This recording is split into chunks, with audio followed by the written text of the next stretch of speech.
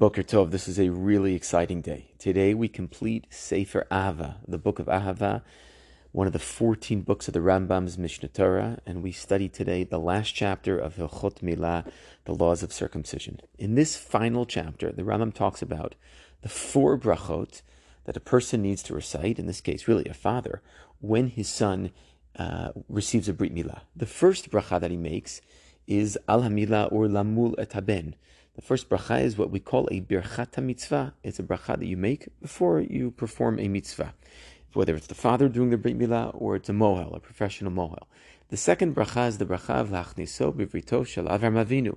This is a birchat hashevach. It's thanking Hashem for being able to usher one's son into the Brit, into the covenant of the Jewish people, which began, of course, with Avram Avinu, who also brought his son Yitzchak into this Brit. The third bracha is the bracha of Asher Kidesh Yedid Mi Beten, in which we recognize that Hashem sanctified Yitzchak, and because Yitzchak was sanctified through the Brit Milah, so too all of his children are sanctified. And this is a bakasha of sorts, that the Kedusha that started with Yitzchak through this particular act of circumcision will continue down to our seed.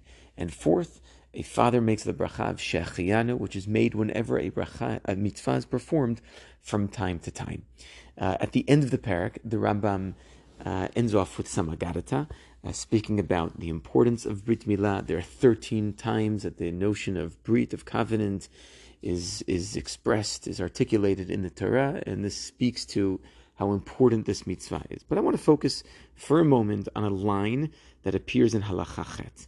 The Rambam tells us that the orla, the foreskin, is repulsive, it's disgusting, but and then those who receive a Brit Milah there's a ma'ala, there's an elevation to this. Ugdolahi Milah, shelo nikra Avram Avinu shalem ad shamal.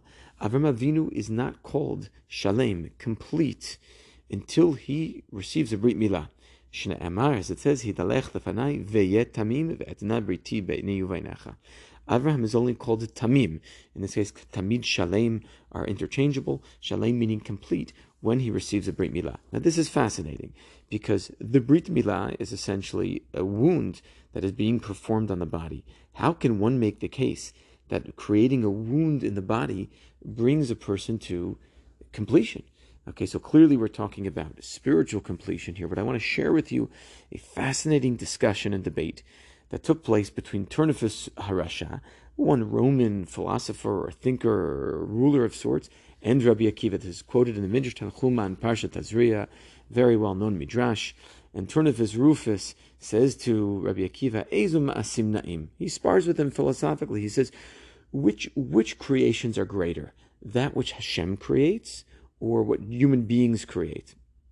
So you think about this for a second, you say, well, God's creations are much greater than human beings' creations. So Rabbi Akiva, though, answers counterintuitively, Amar lo shel basar v'dam na'im, that which man creates is greater, is more pleasant. So Armala, Tunifus says, wait a second, look at the Harei Shamayim va'aretz, the heavens and the earth. Man cannot create these things. Rabbi Akiva says, let's focus on things that are within our realm, things that are within our Dalet Amot, if you will, on this, things that are accessible to us. So then they really jump to the real question. And he says, Lama temolim, why do you perform circumcision?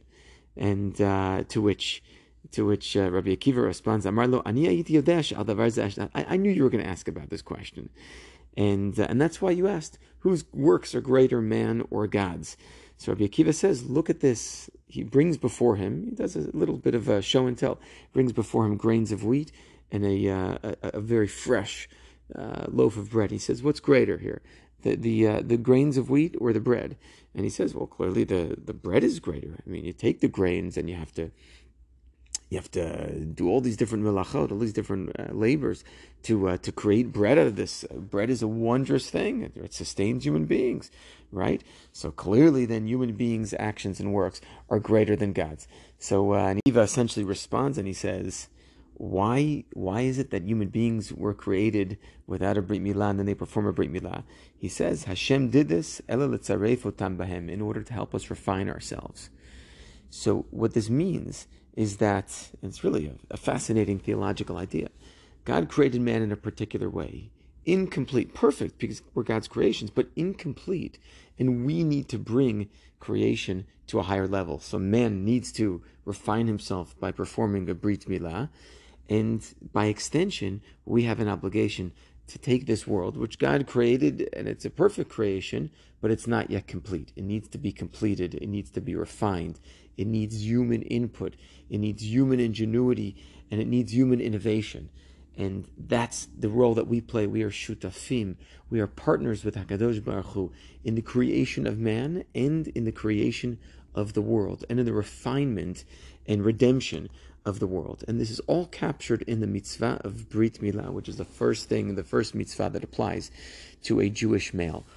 And this notion that human input is ultimately what brings the world to a greater perfection is also captured in other areas of halakha. For example, why is it that Har Sinai does not have Kedusha? If one person in theory found Har Sinai in the Sinai desert, they could go up Har Sinai.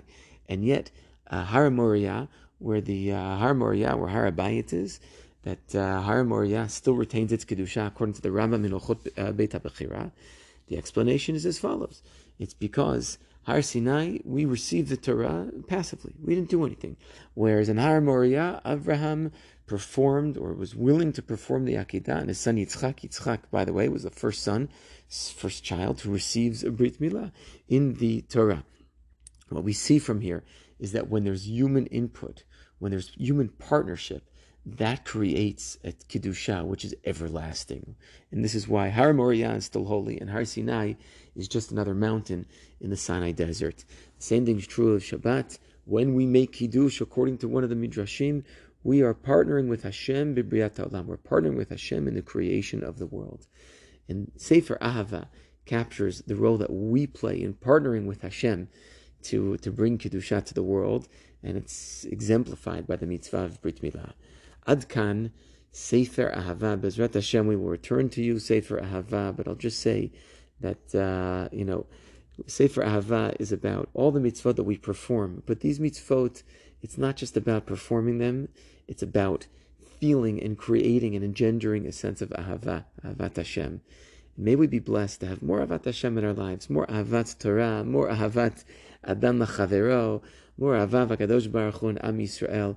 All of these things that we do, all these daily mitzvot which are captured in this section of the Mishnah Torah, they're meant to create a feeling, an expression, an identity, a desire, a yearning, and that's all captured in the word Ahava. Bezrat Hashem Shaniskeh.